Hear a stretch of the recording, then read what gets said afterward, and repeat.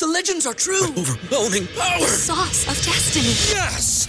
The most legendary sauce has arrived as McDonald's transforms into the anime world of WickDonald's. The greatest flavors unite in all new savory chili McDonald's sauce to make your 10-piece Wick Nuggets, fries, and Sprite ultra-powerful. Unlock manga comics with every meal and sit down for a new anime short every week only at WickDonald's. Ba-da-ba-ba-ba, go! At participating McDonald's for a limited time while supplies last. $5,000. That's the average amount of money people in the U.S. are now spending on gas in a year. $5,000. That's crazy. If you drive, you have to download Upside, the free app that gives you cash back every time you get gas. That's right. You can earn real cash back with Upside just by buying the gas you're already buying. You can literally start earning cash back today. I use Upside every time I fill up, and I've already made around $300. You're putting gas in your car anyway. Why not get real cash back? If you like free money, download Upside. I'm saving the cash I earn from using Upside to help pay for a vacation later this year. Download the free Upside app now to earn cash back every time you buy gas. Use promo code GAME to get an extra 25 cents per gallon on your first tank. You can cash out anytime right to your bank, PayPal, or a gift card for Amazon and other brands. Just download the free Upside app and use promo code GAME for a 25 cents per gallon bonus on your first tank. That's code GAME for a 25 cents per gallon bonus. The Lakers Legacy podcast episode you're about to listen to is brought to you by the Fansided Sports Network, the ultimate home for fans, and by LakeshowLife.com, Fansided's official Lakers website. As usual, please follow us on Twitter at Lakers Legacy Pod, and also please consider dropping us a 5-star rating and review on the Apple Podcast app. It truly is the best way to support us. And now, on with the showtime.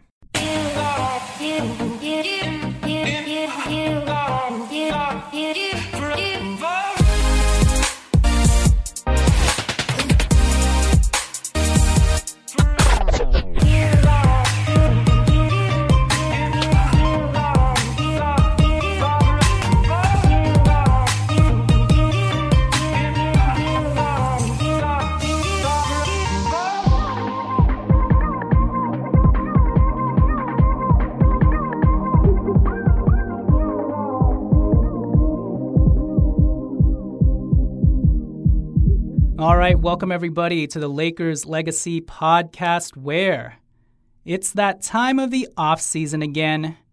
Body fat percentage, lean muscle, and gains time. And luckily for the Lakers, THT is proving that orange is the new lack of fat. Ooh. I'm your host, Jonathan Hernandez. I am joined by my co-host, Tommy Alexander. Tommy, how's the off-season going for you? And have you tried Jollibees yet? Off season's going great. I have tried Jollibee. They opened one near my house not too long ago. And it was solid. I will say the chicken is very good. Mm-hmm. I got the spaghetti as the side, which I thought was just okay. Okay. Because everyone warned me about this, right? Like, it's like not, I knew it wasn't going to be like, I'm getting, like real Italian spaghetti. I understand it's a Filipino restaurant, right? But so people warned me that like the sauce is different. It's like sweeter. It is like very sweet sauce. It is, and I don't know if I'm just getting older, but I was like, I could barely eat any of it. It was like so sweet. It just it tasted like I was just chugging a Coke. Like that's how much sugar was in that sauce. Yeah, so I, being Filipino myself, I grew up with that type of spaghetti, so I'm used to it. It's very hit or miss with people. So if you're used to the sweetness, it's a good complement to the chicken, which I think the breading is, I personally like it better than KFC, which is a little bit too peppery for my taste, even though I like a good KFC bucket. But I think the thing with Jollibee is that tops off their fried chicken is you ate it with the gravy, right? The gravy sauce? Yeah. Okay, so for me, that's those complementing each other make the meal for me. And then I don't know if you did this, but we also have, I say we, I'm part of the Jollibees Corporation, but I guess just being Filipino, I have to say we. But we also have this peach pie cobbler. I'm not sure if you got that. I saw it on the menu, but I didn't try it. But I heard from you and others that it's very good. Okay, so you got to try that. And then seasonally, they do have an ube version of that. So the ube version's pretty good too. And as everybody knows, ube is the new matcha. Orange is the new black. Well, enough about Jollibees. let's talk about a lack of jolly Ds, as in jolly defense. That was a weird transition. I wasn't sure where you were going with that. I wasn't sure either. Okay, so while the Lakers may have lost some of their best and most versatile defenders, I think they did gain tremendous offensive versatility in return while bringing back a key anchor of their defensive front line in Dwight Howard from the 2019-20 championship season. So with the Lakers' free agent signings now in full view for the most part, Tommy, my icebreaker question to you outside of Jollibee's talk is, who would you have as your most important Lakers free agent signing at this point? Most important. So this is not including the Russell Westbrook trade because Russell Westbrook is important, but who would be your number one if you had to pick? And you can quickly slip in a number two guy if you want to cheat, but who is your number one? All right, I'm gonna have to cheat. But my number one, I'm pretty sure is going to be different than your number one. I really think the most important guy we signed was Dwight Howard. Over an 82 game season, I think it doesn't matter. I understand AD is going to play more 4 this year. He played 60% of his minutes at the 4 in 2019. He played only 10% of his minutes at the 4 last year, and I think it was a huge difference, right? And I think last year, injuries, roster composition, personal preference all made a big difference, right? I think, yes, he's agreed to probably play more 5 this year, and he will probably get closer to his 2019 and prior numbers in terms of percentage breakdown between 4 and 5. But he is going to play still a good amount of 4 over an 82 game season. And because of that, being able to throw out a guy like Dwight, who is so elite defensively. I mean, between Dwight and Marc Gasol, we probably have, I shouldn't say probably. We definitely have the 2 best bench big men defenders in the entire league. Mm-hmm. Certainly on the same roster, right? And certainly each of those guys individually is probably top 5 in terms of bench big men defenders, right? So I think Dwight, unlike Mark obviously has his perks. He's a better playmaker. He can shoot the 3 and there's certain things he does a little bit better. You could actually throw it to him in the post and he's somewhat of a threat, although he's a little bit past that point at this stage in his career. Dwight brings back the lob threat that we were sorely missing last year. He brings back the toughness off the bench, the size off the bench that we were lacking with Montrez and our Montrez Markieff lineup that came off the bench last year. The big thing, though, with him is he's still a big man, but he has the ability to somewhat defend in space, where Mark has no ability to do that at all. So it fills a huge void where AD sits and we need some big man out there. And if you look at the rest of our bigs, we're asking Carmelo to play. Carmelo has been playing 4 for the last 4 years, to be clear, but we're asking him to be our primary backup 4 in some respects, depending on who starts. AD is going to get some minutes there. LeBron's going to get some. It's we're not playing a ton of, besides AD, a ton of guys who are known for their defensive abilities at the 4. So having a center like Dwight to be able to clean up a lot of mistakes, I think is going to to be huge. So I'm going to stick with that. I feel confident in it. That's okay. Nice. That's my most important signing. Who would be your cheater number 2 guy? My cheater number 2, I think, would probably be Kendrick Nunn. Okay. Kendrick Nunn, I think, is going to, off the bench, complement THT a lot better than the guards that we had last year did. THT has stuff that he does very, very, very well. At this stage in his career, as a 21-year-old or however old he is, we can't necessarily rely on that dude to be the primary playmaker and ball handler, especially in crunch time, in situations where defense ramps up and physicality ramps up, just because of his relative inexperience and, frankly, lack of skill in those areas. He's a very good ball handler getting to the rim and doing certain things, not necessarily bringing the ball up the floor and initiating your offense, which I think are 2 slightly different things, right? So I think Nunn fills a big void, and I think he, next to THT, is going to look a lot more fluid and seamless than Schroeder looked next to THT. Yeah, for sure. For me, I honestly changed my mind about this on the daily just because, and I guess that lends to my personal excitement about this team and the crop of guys that we signed.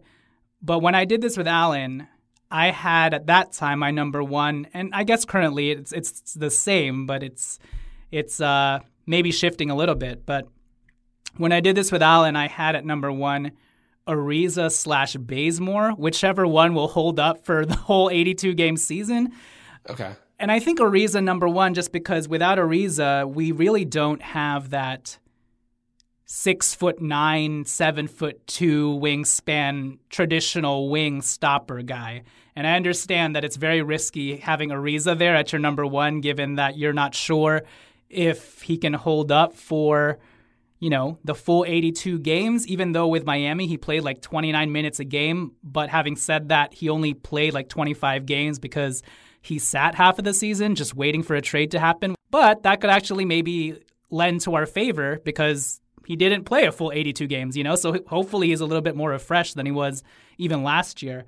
But having said that, until we see another guy take his spot as that primary wing defender in terms of height and length, and how many times have we talked about over the last few years, no matter how good a defender KCP is, no matter how good a defender Caruso or Wes Matthews is, that they're just short, Right. I mean, we need a guy to stick on not Kawhi Leonard, but, because he's going to be injured for most of the season. But we need a guy to stick on the Paul Georges, Jason Tatums, Luka Doncic's of the world. And Ariza gives you that guy who can just bother people with whether it's his long wingspan or even just his height. So I think I still have him marginally as my number one, him/Kent Bazemore.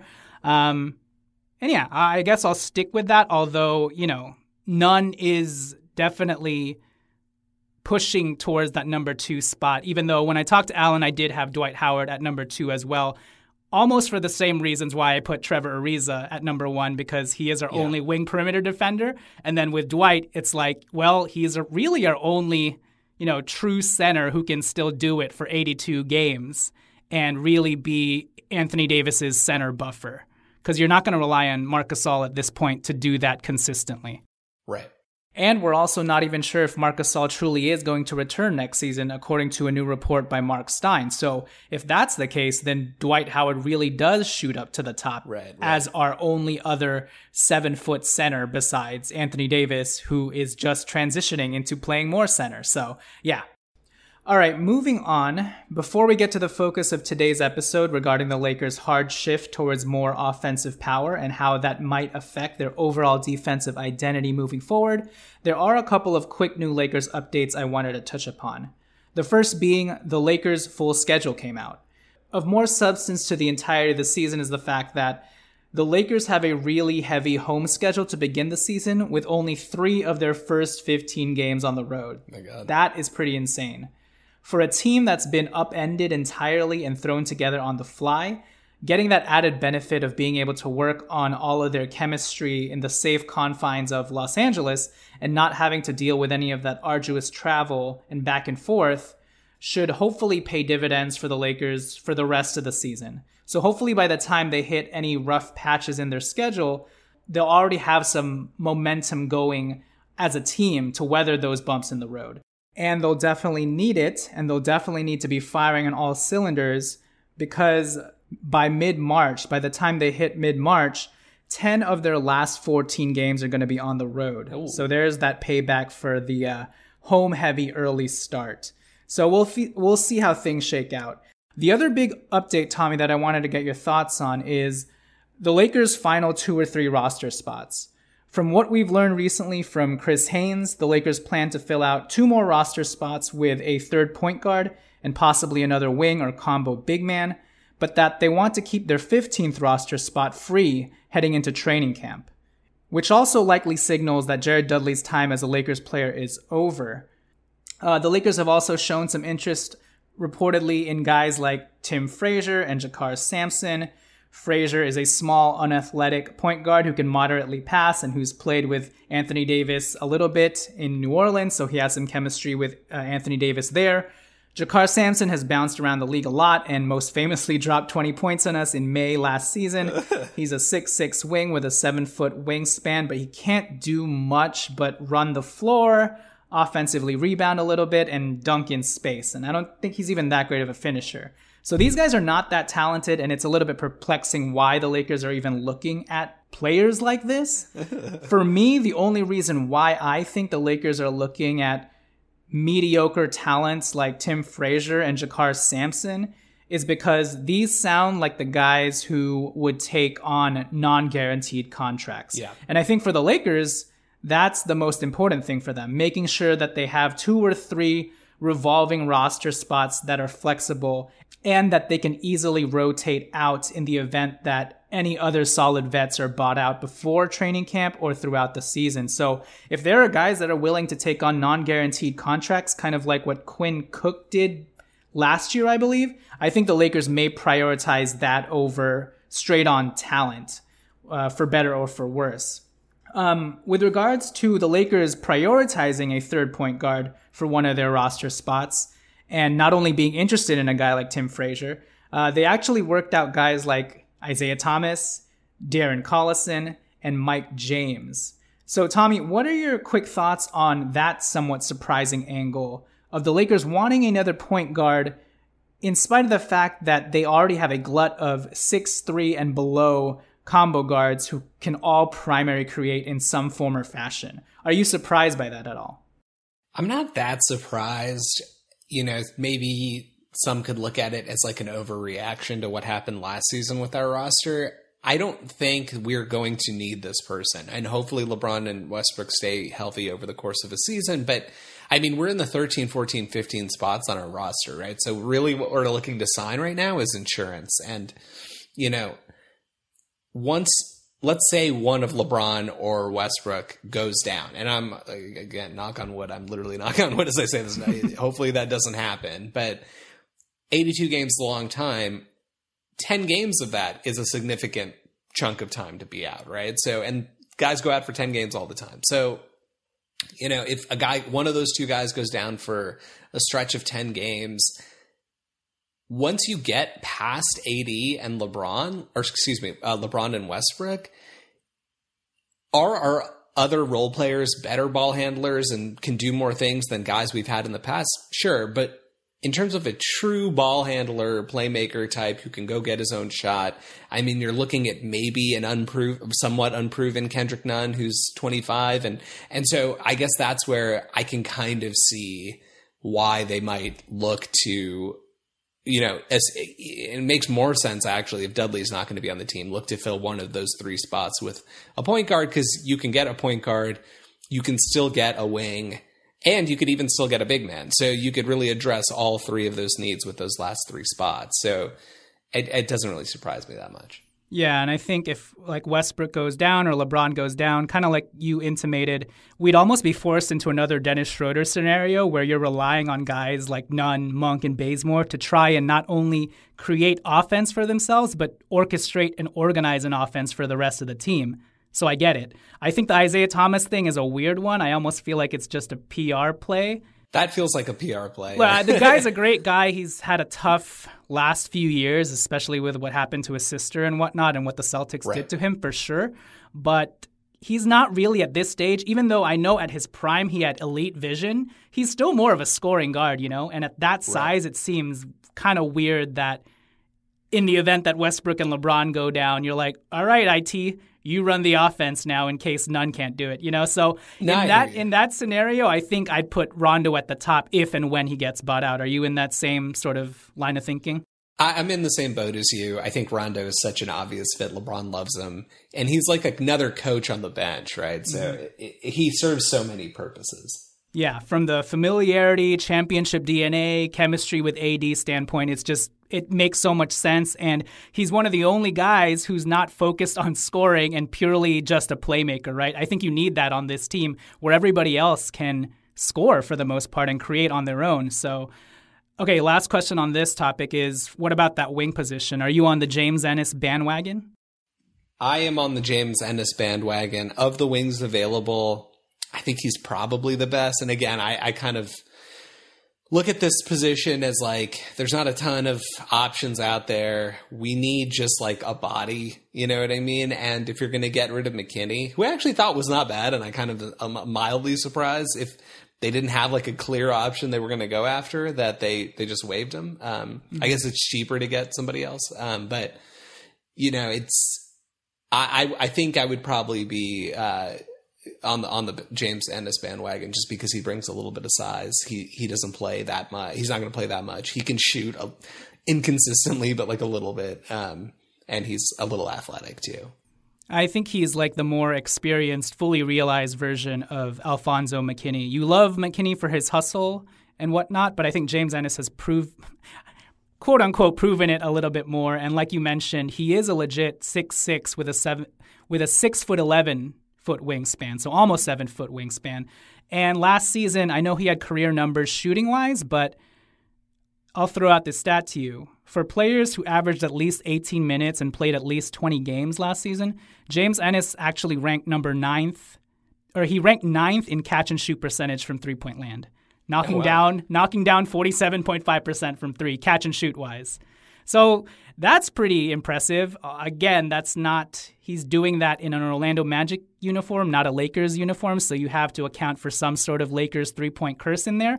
But, I mean, if he's able to translate that over to this year in some capacity, even if it's at 40% catch and shoot from three, that'd be great because, again, you're not relying on him for any more than probably 5 to 10 minutes, if that. All right, with that said, let's get to the meat of our show, talking about the Lakers' pivot towards more offensive firepower.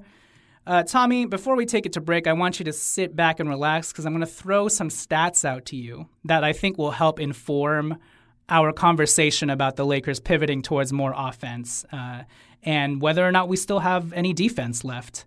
But are you ready for this? Yes. All right, here are some intriguing stats, and I want to start off with advanced three-point shooting. We've talked about this a lot over the last few years, and we got so hyped and excited when we pivoted away from the Lance Stevenson era and we're like, oh, we got Quinn Cook, Jared Dudley, Avery Bradley, Danny Green, all these, 40% three-point shooters on paper.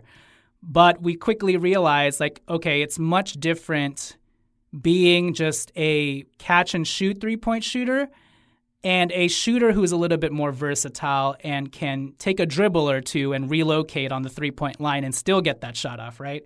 So with regards to our role players, here are our three-point pull-up shooting numbers. So they took at least one or two dribbles before finally hoisting that shot up, okay? Ranking number 1 on this list is Wayne Ellington. He averaged 1 3 per game in terms of pull-up three-point shooting, which actually surprised me because I thought he was just a straight catch-and-shoot guy. But he actually averaged 1 3 a game, just literally dribbling the ball into a three-point shot. Granted, when I was watching his highlights, it's literally just a 2-dribble relocation, but I feel like that's still pretty impressive, and it maybe lends to him being more of a friskier three-point shooter than we had expected. So he hit 1 3 a game on pull-up threes, but also shot the best as well, hitting 49%.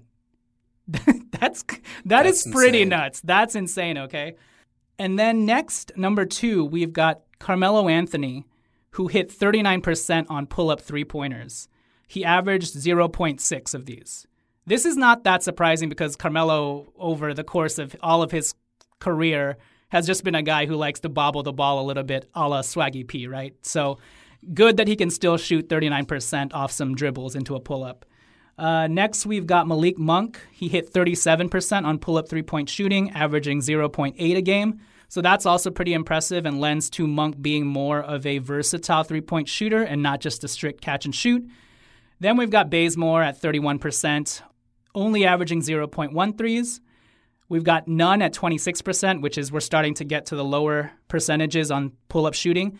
So Nunn shot 26% on pull-up threes, but he did average 0.4 on these. That's a pretty bad number and a pretty bad average to take. So he should probably cut down on the pull-up threes. And then lastly, we've got Trevor Ariza at 25% on pull-up three-point shooting, and he averaged 0.2. By comparison, last year, KCP shot the best percentage of pull-up threes, 42%, but he only averaged 0.2 makes. Oh, wow. So it's kind of crazy, the disparity. Like at the bottom of our list here is Ariza at 0.2 and Bazemore at 0.1. And here's KCP, our best three-point shooter, only averaging 0.2 makes with regards to pull-up three-point shots, right? And then next we've got THT. He hit 29.6%. That's our next, highest pull-up three-point shooter percentage, okay? And he hit 0.2 as well. Tied at this spot is Wesley Matthews at 29.6% as well, but he only hit 0.1 threes. My God. Below that is Kuzma, who hit 28.8%, and he actually averaged the most makes with 0.3. So, just by comparison, Kuz tops our list at 0.3 makes of pull-up three-point shots. With the new guys, we've got Wayne Ellington averaging 1, Melo at 0.6, Monk at 0.8, Nunn at 0.4, although again, Monk should probably cut that down, but it's just kind of crazy, the disparity. And I want to add the caveats of course, these guys were all in different team situations, whereas our guys were all just on the Lakers, so that probably lends to context, probably lends to all of these guys not even taking those shots. But I think with the new guys that we've kind of culled up here, they just naturally have a higher proclivity of being able to knock down tougher three-point shots off their own dribble. You know what I'm saying? Mm-hmm. Any thoughts on those before I move on to the catch and shoot numbers?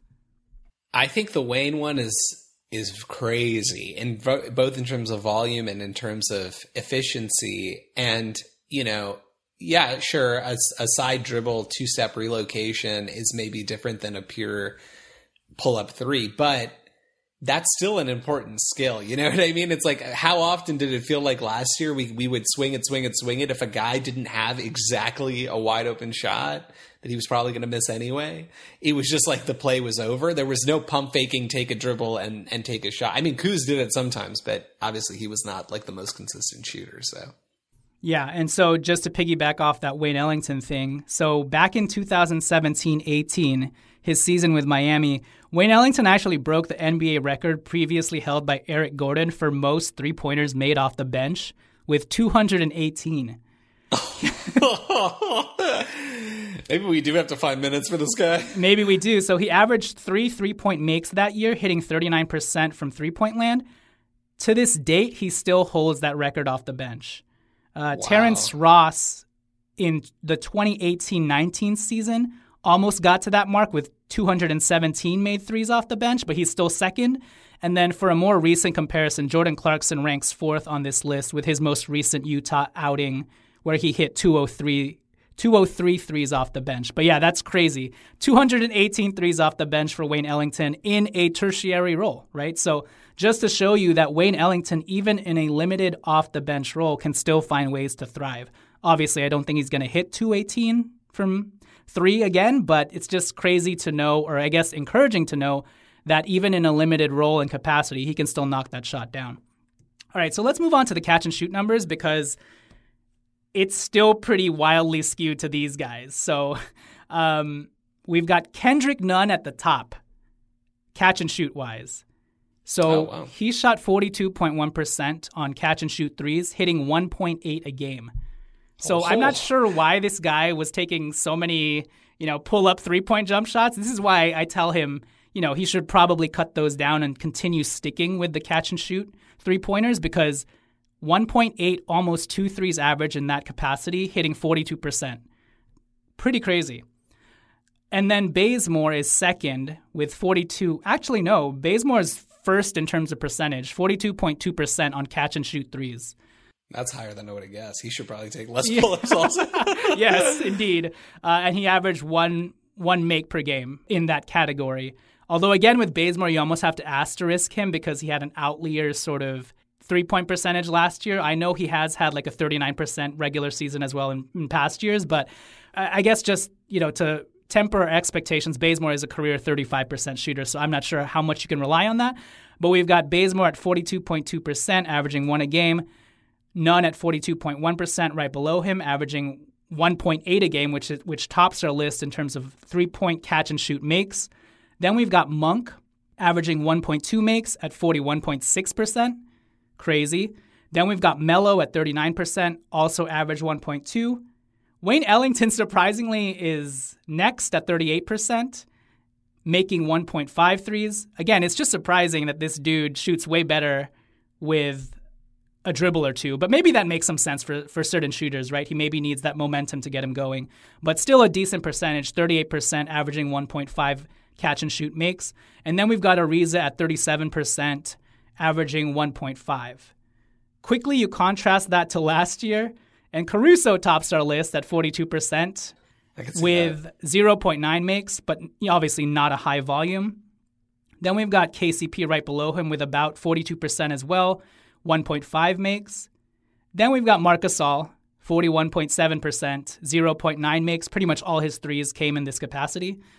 Then Ben McLemore, 41%, 1.9 makes.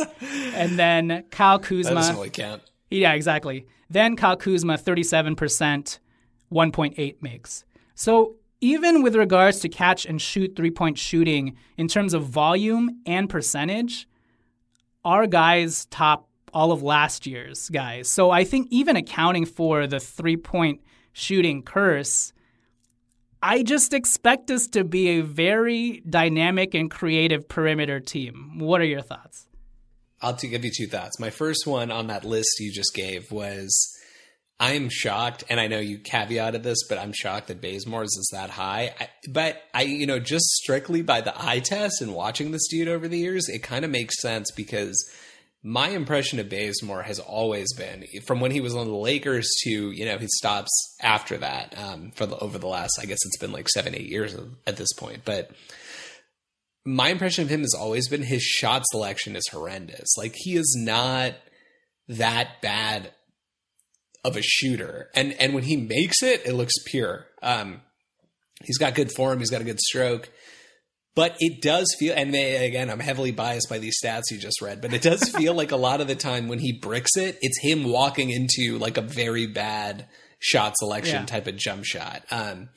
And then the second thought, I will say, to further hedge, and this goes away from the, Laker curse angle, the three-point shooting curse angle of this whole thing, right? But we have to also remember that, inevitably a large chunk of our shots on our team generally are going to be coming from three guys who are, the best of the three is a league average shooter.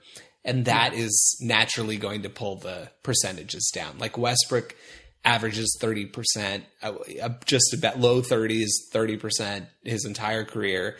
Problem is he takes like 4 or 5 a game, right? Mm-hmm. AD is going to take not a ton, but he'll take 2 or 3, and he's barely a 30% shooter. LeBron takes a good, a good volume but he's just a league average shooter. He's not shooting 41% or something, right? He's like league average for his position. So it's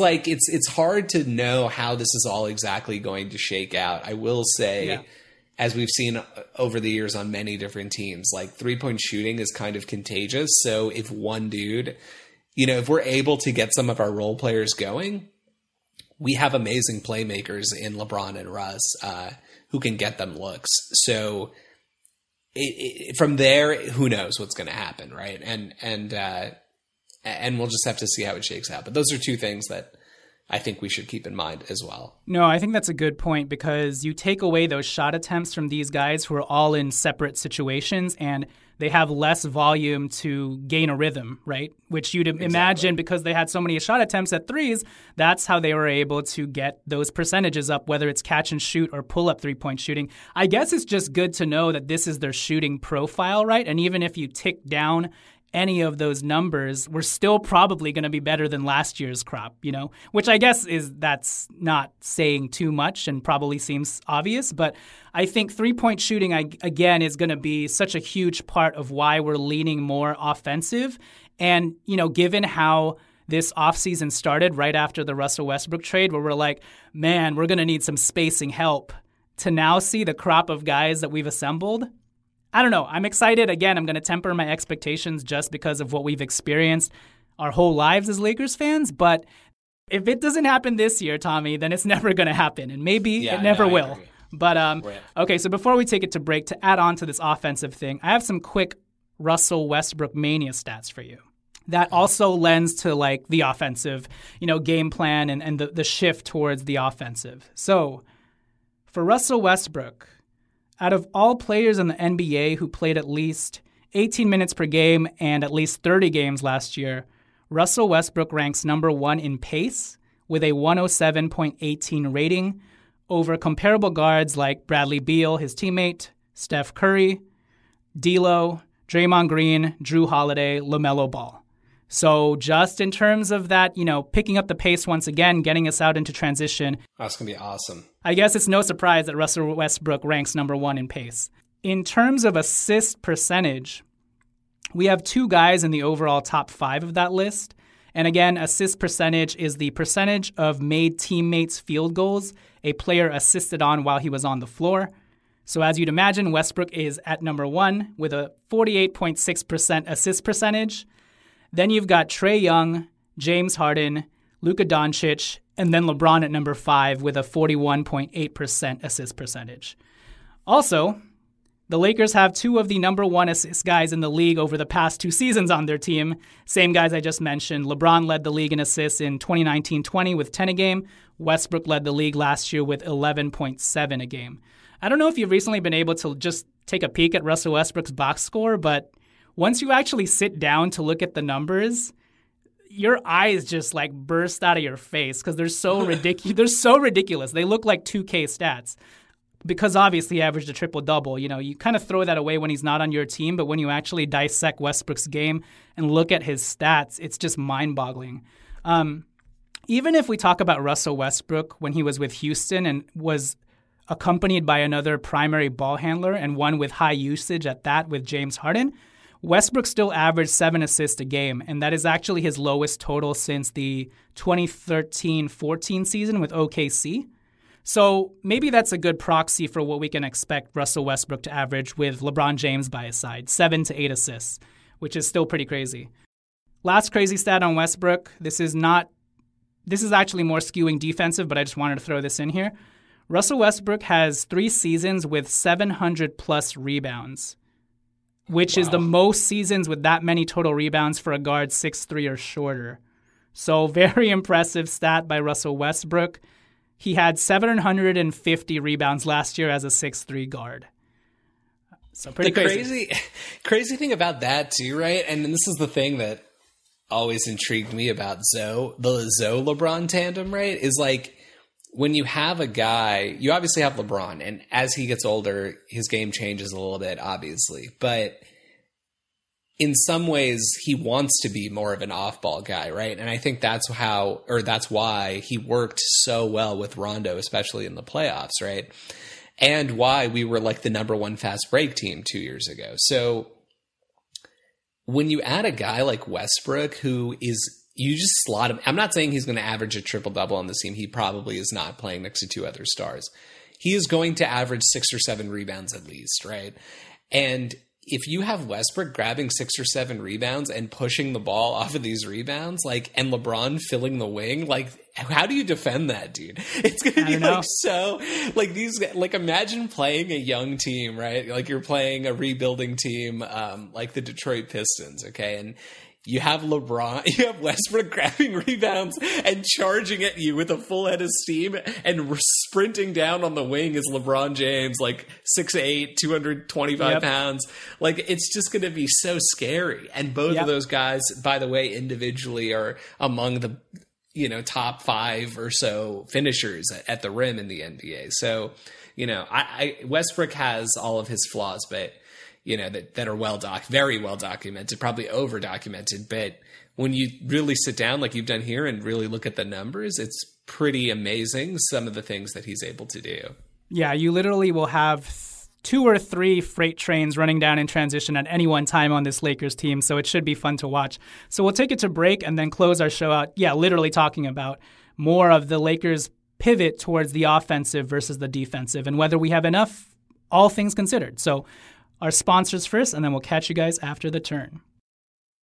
Hey folks, today's show is brought to you by the marginal writing skills of yours truly, Jonathan Hernandez. But did you know that this same Jonathan Hernandez who's speaking to you now is not only a corny, punerific Lakers podcast host, but also a TV writer who works in the entertainment industry as well?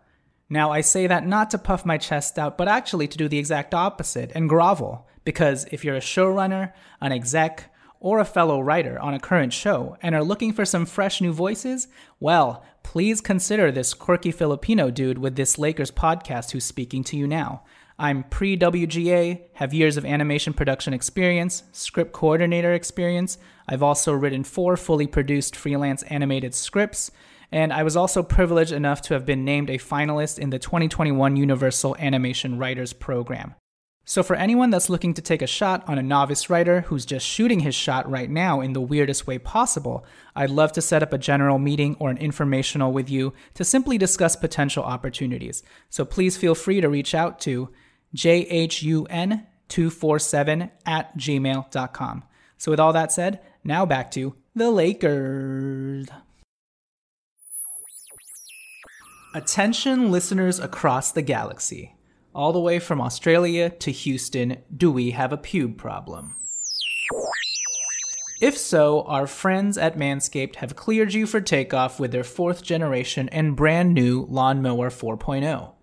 Kick your pubes to the next planet with the Performance Package 4.0. The orbits in your pants will feel like you're in zero gravity when you use the best tools for the job from the leaders in male grooming. So join the 2 million men worldwide who trust Manscaped and get your rocket ready for takeoff by going to manscaped.com for 20% off plus free shipping with the code FANSIDED20. So do you guys remember that one time I told you about that one white stray hair I had down there that almost made me pull a hip muscle after I pulled it? No? Well, there you go. And also, that's the last time you'll ever hear about any such hairy situation from me again, because ever since I started using Manscaped, the white stray hair snipping process for me has been much smoother than ever. So, are you ready for an out-of-world experience, fellas? Look no further than the Performance Package 4.0 from Manscaped that has just taken off in not only the USA, but Canada, the UK, across Europe, Australia, South Africa, and Singapore. Inside this package, you'll find their Lawnmower 4.0 trimmer, Weed Whacker ear and nose hair trimmer, Crop Preserver ball deodorant, Crop Reviver toner, performance boxer briefs, and a travel bag to hold your whole solar system. Abort hairy balls and Buzz Lightyear that woody with Manscaped. Man, did I write this? I don't know. Anyways, get 20% off plus free shipping with the code FANSIDED20 at manscaped.com. That's 20% off plus free shipping with the code FANSIDED20 at manscaped.com. For a clean trinity and beyond, your Spaceballs will thank you.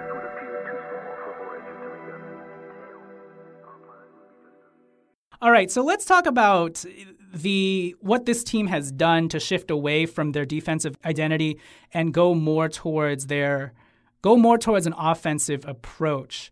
You know, we've talked about this offline, and I've mentioned to you that it feels like we're kind of meeting the Brooklyn Nets more in the middle and shoring up our main deficiency when it comes to our matchup with them and fighting fire with fire. Even while, you know, losing some of our defensive qualities and some of our best frenetic defenders, even in a matchup against the Brooklyn Nets, we're still the better defensive team by simply having Anthony Davis, Dwight Howard, and LeBron James in certain situations. The question comes in the form of our perimeter defense and whether we'll just be hemorrhaging from the three-point line or mid-range, right?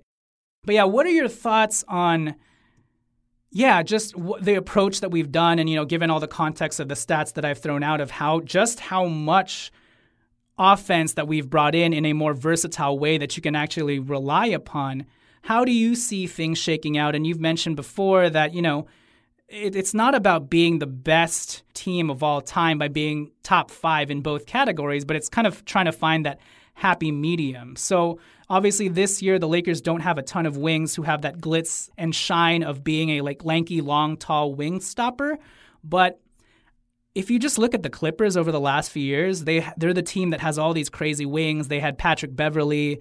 I kept hearing about what a juggernaut defense they would be, but look, they still ended up being really good defensively, top 10 in both of the last few years, but they weren't top 5.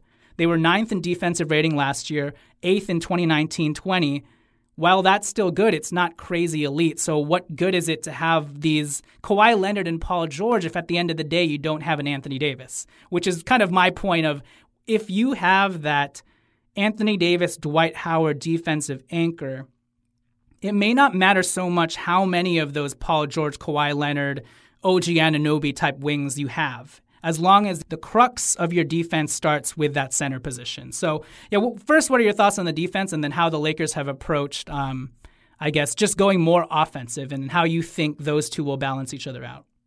So I think, it's so hard to tell what our defense is going to look like, because the last 2 years in a row, we thought it wasn't going to be good and we were top 5. And last year we were number 1 with injuries, right? So it's like, who knows what Vogel is going to stir up. All this said, I think we're going to be, frankly, another top 5 defensive team. Whoa. I do. I think so much of that is scheme. And I think we lost some guys, but we've replaced them. I mean, in some areas we've gotten better, right? Like Dwight Howard is an elite big defender off the bench. He's replacing Montrez, who is average. The main guy, right, that we lost, like if you really want to point to 2 guys, I think most people would point to number 1, Alex Caruso, who, by the way, was not a starter. And he played significant minutes for us. Some of that was due to injury, and frankly, he became unplayable at points outside of the bubble just because he couldn't, you couldn't rely on him to do anything consistently on offense. And KCP. And I think those guys we have at least somewhat replaced by adding at least depth. I mean, nobody that we've added is going to be as good defensively for us as Alex Caruso was, right? But that said, I think THT is going to take a huge leap this year. That's going to be automatically a big plus right there.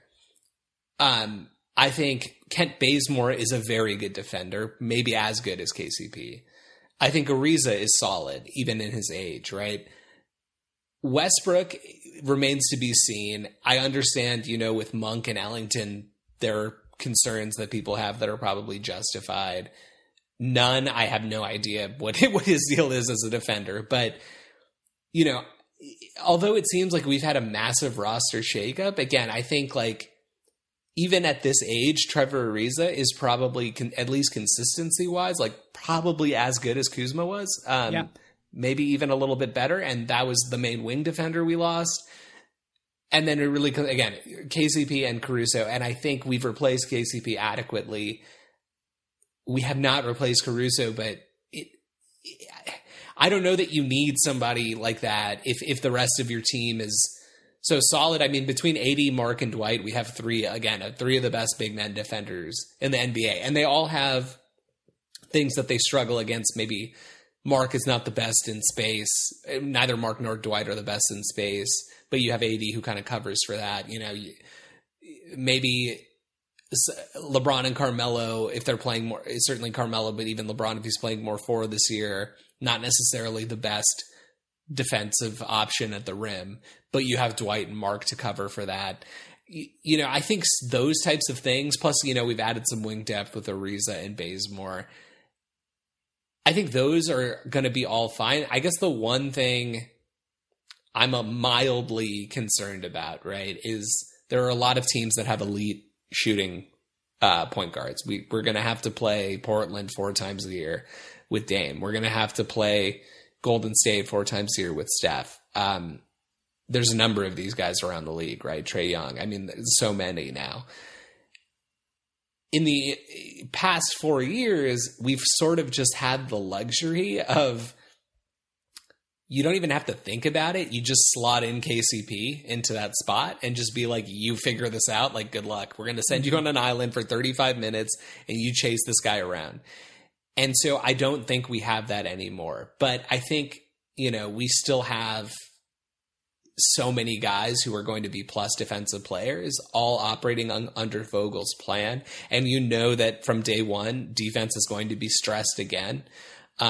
We've sort of replaced, maybe, obviously Russell Westbrook is not going to replace KCP or Alex Caruso in terms of what he could bring defensively, but he brings an aggressiveness that we frankly lacked last year. He brings a toughness that Dennis Schroeder didn't have. Maybe toughness is the wrong word, but physicality. Yeah.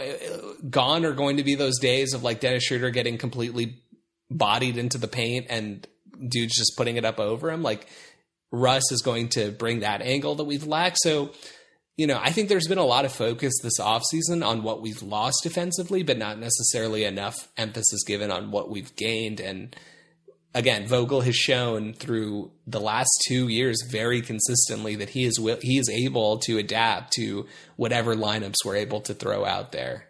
And so that's why I think we're still going to be fine defensively, ultimately. Yeah, and I think in some scenarios, you can just have not Kendrick Nunn, but Kent Bazemore become that KCP guy. If you implant it into his head, hey, we need you to stick on the perimeter and make sure you do not lose sight of, whether it's a pure three-point shooter or a guy like Dame who can, hit threes in any capacity. You just have to stick on the perimeter and never get lost. Don't gamble too much. We'll have Russell Westbrook continue to do his gambling escapades because that's what he does, but you need to be the KCP where you always maintain sight of what's going on in the perimeter because, like you mentioned, my biggest worry is us hemorrhaging at the three-point line. And also, if we close out too hard at the three-point line, those guys like Dame can easily step into the mid-range and drill that shot, right? Are we going to be chickens with our heads cut off in that capacity where it doesn't matter how good our anchor on defense is in the paint if we get killed on the perimeter, mid-range or three-point-wise? So to close this episode, now talk to me about how the offensive end should maybe even help the defensive end, because there were a lot of times last year where I was just like, okay, great, we're getting all these stops, but I feel like we're tiring ourselves out by not scoring on the other end, because there is a psychological demoralizing aspect to that of never seeing the ball go in the basket because you don't have guys who can orchestrate an offense or get a shot for themselves, and they still have to go, lug their asses over to the other end and play tough defense. Great, they're getting stops, but eventually that energy on defense will wane if you don't have any momentum going for you on the other end, on the offensive end. And while there is that argument that, okay, if we're going to be such a highly efficient, high-powered offensive team and we're so good in that respect, and we're playing at such an insane pace, then we will just naturally default have a worse defense. I buy that argument, and maybe we'll care less about playing defense if we're literally just pouring on like 150 points the way that Russell Westbrook's Wizards were last year, but to an even insane level that we just totally give up on defense. I understand that argument, but I think given Frank Vogel's identity as a defensive coach, I don't think it'll ever skew that far where we totally forget about defense entirely, even if just by default being a better offensive team, we kind of let our foot off the gas pedal a little bit. I think Frank will still rein us in enough to the point where we're at the very least a 70-30 offense to defense sort of team. And going back to my point about offense energizing defense, I just think with better offense, it leads to a better baseline level of defense, just purely forcing the other team to take the ball out of the basket because you made another bucket, to me is good defense. It allows us to set our defense up more times than not. It allows us to feel good about ourselves. And then you use that feel-good momentum of seeing the ball go into the basket to pump you up on the defensive end. And it's sort of this cyclical thing, right? And on top of that, I just think with the guys that we brought in, these physical, kind of buff, athletic dudes, I think that physical, powerful, smash-mouth type ball combined with our added versatility on offense, whether that's versatility three-point shooting-wise or versatility being able to play make for others and score on your own, I think and to add to that, the transition play we're bound to have, we're talking about, having 2 or 3 freight trains running down the lane at any one time, I think that has a very demoralizing effect for other teams. I think we're going to pound teams to a pulp. And if we don't use our brunt force of bruising some guys up with our athleticism and physicality, the opposing team will feel it just by the fact that we're continuing to score against them in such huge bunches. And they're definitely going to feel that if they're quote-unquote a good defensive team. Can you imagine if the Milwaukee Bucks, who are a objectively great defensive team, are getting rained down upon by us, whether it's with 3-point shots or just in transition. Like, that has a huge psychological effect on the other team. And so in turn, I think we're going to frustrate and demoralize some of the best defensive teams because of our tough shot making, because of the myriad of ways we can attack you, and relentlessly driving it into the paint, pushing the ball, knocking down threes, attacking closeouts, and being able to hit mid-range shots. Even posting up and ISOing with guys like Melo gives you another angle that I don't feel like we had reliably last year as well. So just your thoughts on that, if you have any in addition. I think it's a big thing that we were missing last year, right? And it was so much a part of the formula of our success the championship year was we were not, I mean, by all metrics, we were actually below average as a half-court offensive team. And in the bubble, in the playoffs, Rondo certainly cleaned some of that up. But so much of our success that year, and we were the number one seed like most of the year, was, just completely based on us overwhelming guys with physicality onto the defensive end and immediately turning that into points. And it was crazy because, we talked about this all the time a couple of years ago, or I guess it was just a year ago, but maybe 2 years ago, I don't know. But, we used to talk about this all the time, and it was crazy that like we weren't in the top. I don't even think we were in the top half of the league in pace. Certainly we weren't like top 5 or top 10 or something like that. But we were number one in fast break points. And you're right that it is demoralizing for a team to, anytime you make a mistake, we're going to beat you up on the defensive side. And we are going to instantaneously turn that into transition points. It happens so much with like the AD leak outs. And when you add Russ into the mix here, it just makes things so crazy. Because now it's not, we're not so reliant on LeBron to do everything. It's like we have this other guy who's literally like a 10-time All-Star or whatever, who can take a huge part of that burden himself. And like you threw out the numbers with him in terms of playing pace, before. So playing with pace, I really do think this team is going to, we're going to make you work so hard to score as we always do. But when we are able to quickly convert that into offense, it's, again, a huge, huge, huge thing we were lacking last year. And we went from consistently destroying our opponents on fast break points to having games where we would have 0, 2, 4, you know what I mean? And I think getting back to the formula of success from 2 years ago is going to be huge for us.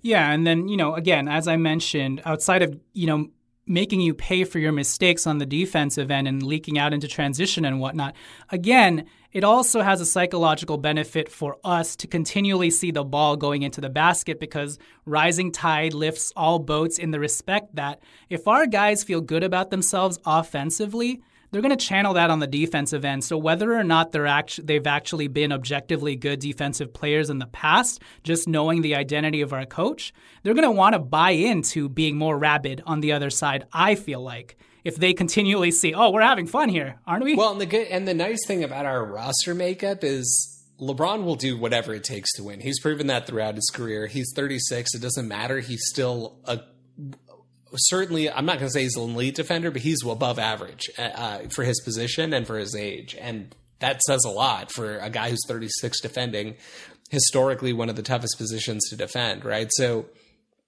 that when he is bringing it, when AD is bringing it, Russ is the newcomer in town. So, he's playing, and he's obviously playing for a championship. So he's going to be bringing it. Like when your main three guys are like, they don't care about how flashy whatever they're doing on offense is, how like swaggy they look and how many threes they're hitting. They just care about physically dominating their opponent.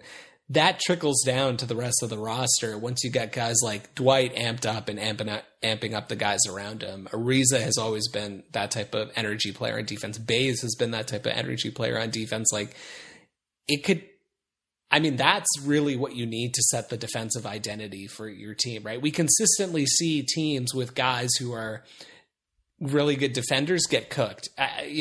Great example, defensive player of the year multiple times, Rudy Gobert. And obviously, maybe this is a bit of too easy argument, but just because you have the defensive player of the year on your team does not mean your team is going to be elite defensively. Mm-hmm. And we've seen teams where you look down the roster and it's like none of these guys are really historically elite defenders, but as a team they defend very well. And so, I think it's going to work for us, and it's going to be fun to watch. I'm excited.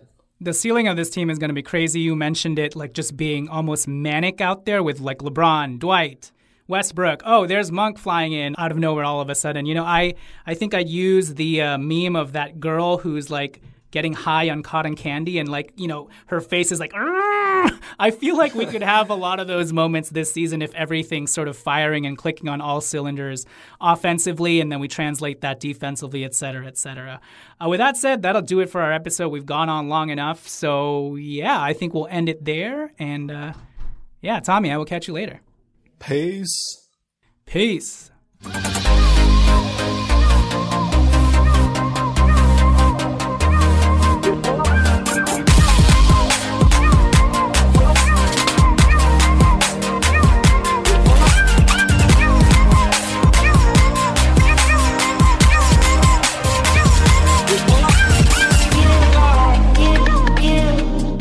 What's so special about Hero Bread's soft, fluffy, and delicious breads, buns, and tortillas? Hero Bread serves up 0 to 1 grams of net carbs, 5 to 11 grams of protein, and high fiber in every delicious serving. Made with natural ingredients, Hero Bread supports gut health, promotes weight management, and helps maintain blood sugar. Hero also drops other limited edition ultra-low net carb goodies like rich, flaky croissants and buttery brioche slider rolls. Head to hero.co to shop today.